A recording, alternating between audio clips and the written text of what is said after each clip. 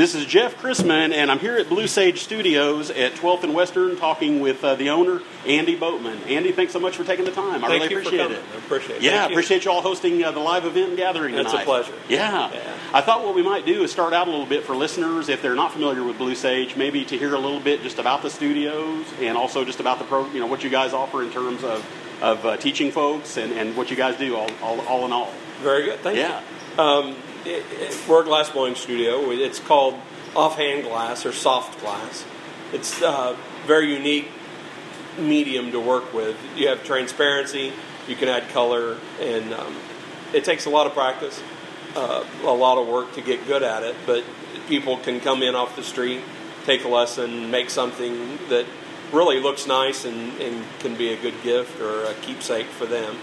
So we open the studio for people to come in for lessons to learn, and then we open the studio for folks who know how to blow glass. They come in and make what they want and then sell what they make and things of that nature too.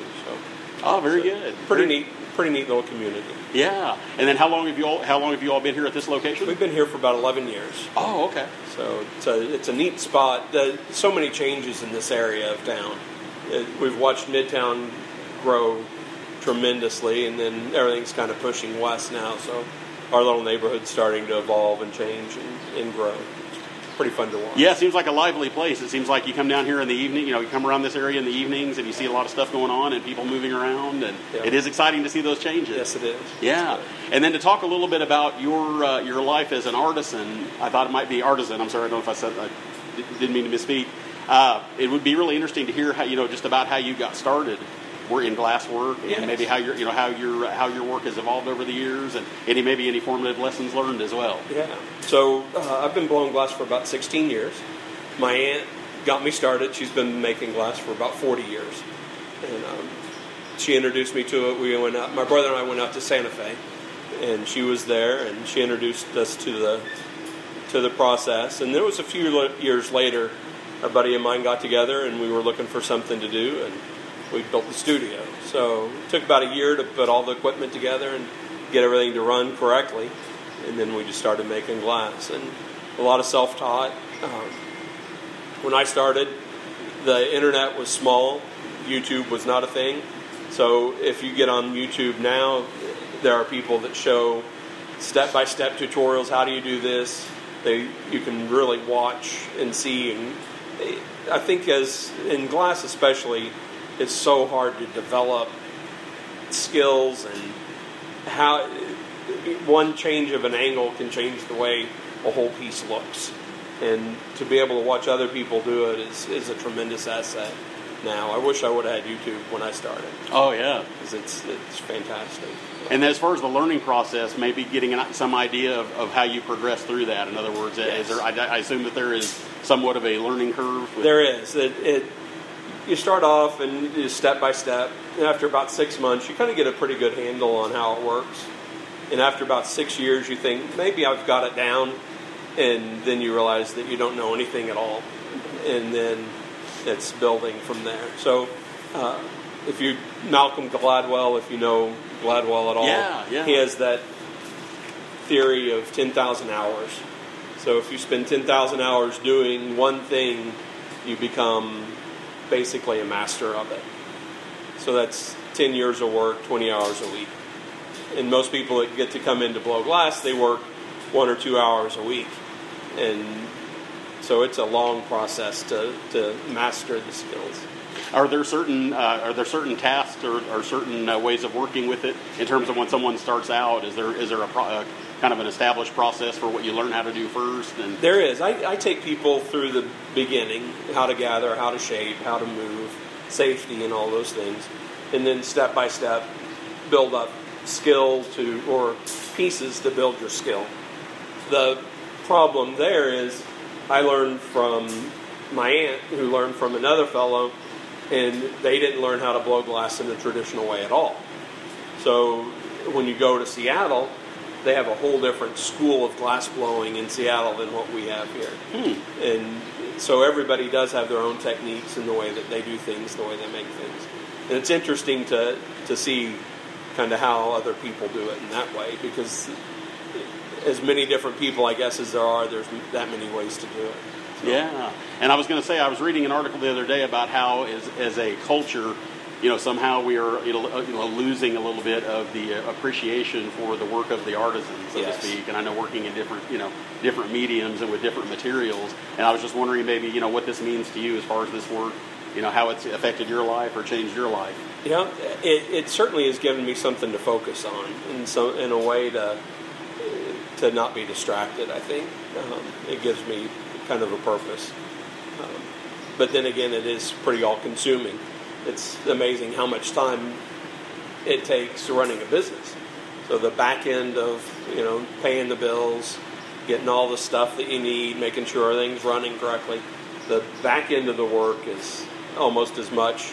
That's actually more than just making the glass. So that's an interesting aspect that you don't think about a lot when you start something, is the business end of it versus just the pleasurable of making. The artisans, I think today, up the street, there's the Forge in the Plaza District, and they have a little forge. They teach some basic classes on how to do metalwork. And down the street from them is Hicks Leather, and he has people in there making by hand leather goods. So there's a movement for craft and high end and good quality craft, and people want to learn it.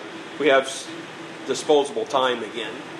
We work and we're happy, and now we have time where we can actually explore and grow and as people do different things. In potteries, down in the Paseo or down at the fairgrounds at the Contemporary. So you can find these crafts that were starting to fade away, and people are they're reviving and growing and sharing. So that's kind of the neat thing right now in Oklahoma City, especially. There's so much going on in that way. And then I wonder too if maybe there's kind of I guess I'd call it like a psychological or a spiritual benefit in working with your hands this way. Yes. I've never necessarily learned how to do this, but I'm assuming that just the focus that it takes and kind of getting into what they refer to as a flow state. Yes. If you find that there are some benefits with really digging in and working with your hands. There are the heat. You're looking at 2,000 degrees of heat, and so you're being washed in that heat all the time. You get used to it. And the movement of it is very repetitive. And so that repetition, and if you are not there with the glass, watching it, moving with it, it doesn't work. And so you do have to really maintain that tight focus, and then it in a way elevates, because that's the only thing that you can think of at that moment and do at that moment. And so it does that flow that you get with. It's pretty neat thing. And I was wondering too, I'm just imagining, like, I'm trying to envision myself as a beginner doing this. I could see where I would get very wrapped up in being worried about making a mistake. I guess I would almost ask you what the value might be, or if there is a value in making mistakes or quote unquote making mistakes, or yes. Learning through those mistakes. And I don't know if that's the right word. No, that's good. Perfectionists have a hard time because it never comes out right. It's never symmetrical. It's never even. It never does really what you have in your mind for it to do. It doesn't behave that way. And so if you're a perfectionist, if you can't let go of that, it makes it very difficult to enjoy it. But once you let go of that and accept it, it does that same elevation again. So, do you find that sometimes maybe if you feel like it's going a certain way, can you get really wrapped up in how you think it? Can there be a little bit of a danger in how you think it's going, and then yes. suddenly it turns on you, so to speak? Yes, and it'll just be perfect, and then you go, oh, I can blow one more time, and that blow one more time just destroys it. And wow. It's crazy. So a lot of times it's like, because we work together with other people, so it'll be like, should I take the risk and blow one more time? And everybody's like, yeah, go ahead. And so you do it, and it's successful. And then everybody says, yeah, go ahead. And then the piece ends up in the trash bucket. So oh, no. you just never know. And then as far as students that you've worked with, has there been any interesting stories in terms of maybe how it's changed some of their lives, or how you've seen some of those folks grow? Yeah, as they work with it's been pretty amazing to watch. There's something about glass. You don't really need to be an artist to do it. I can't paint. I can't draw, anything like that.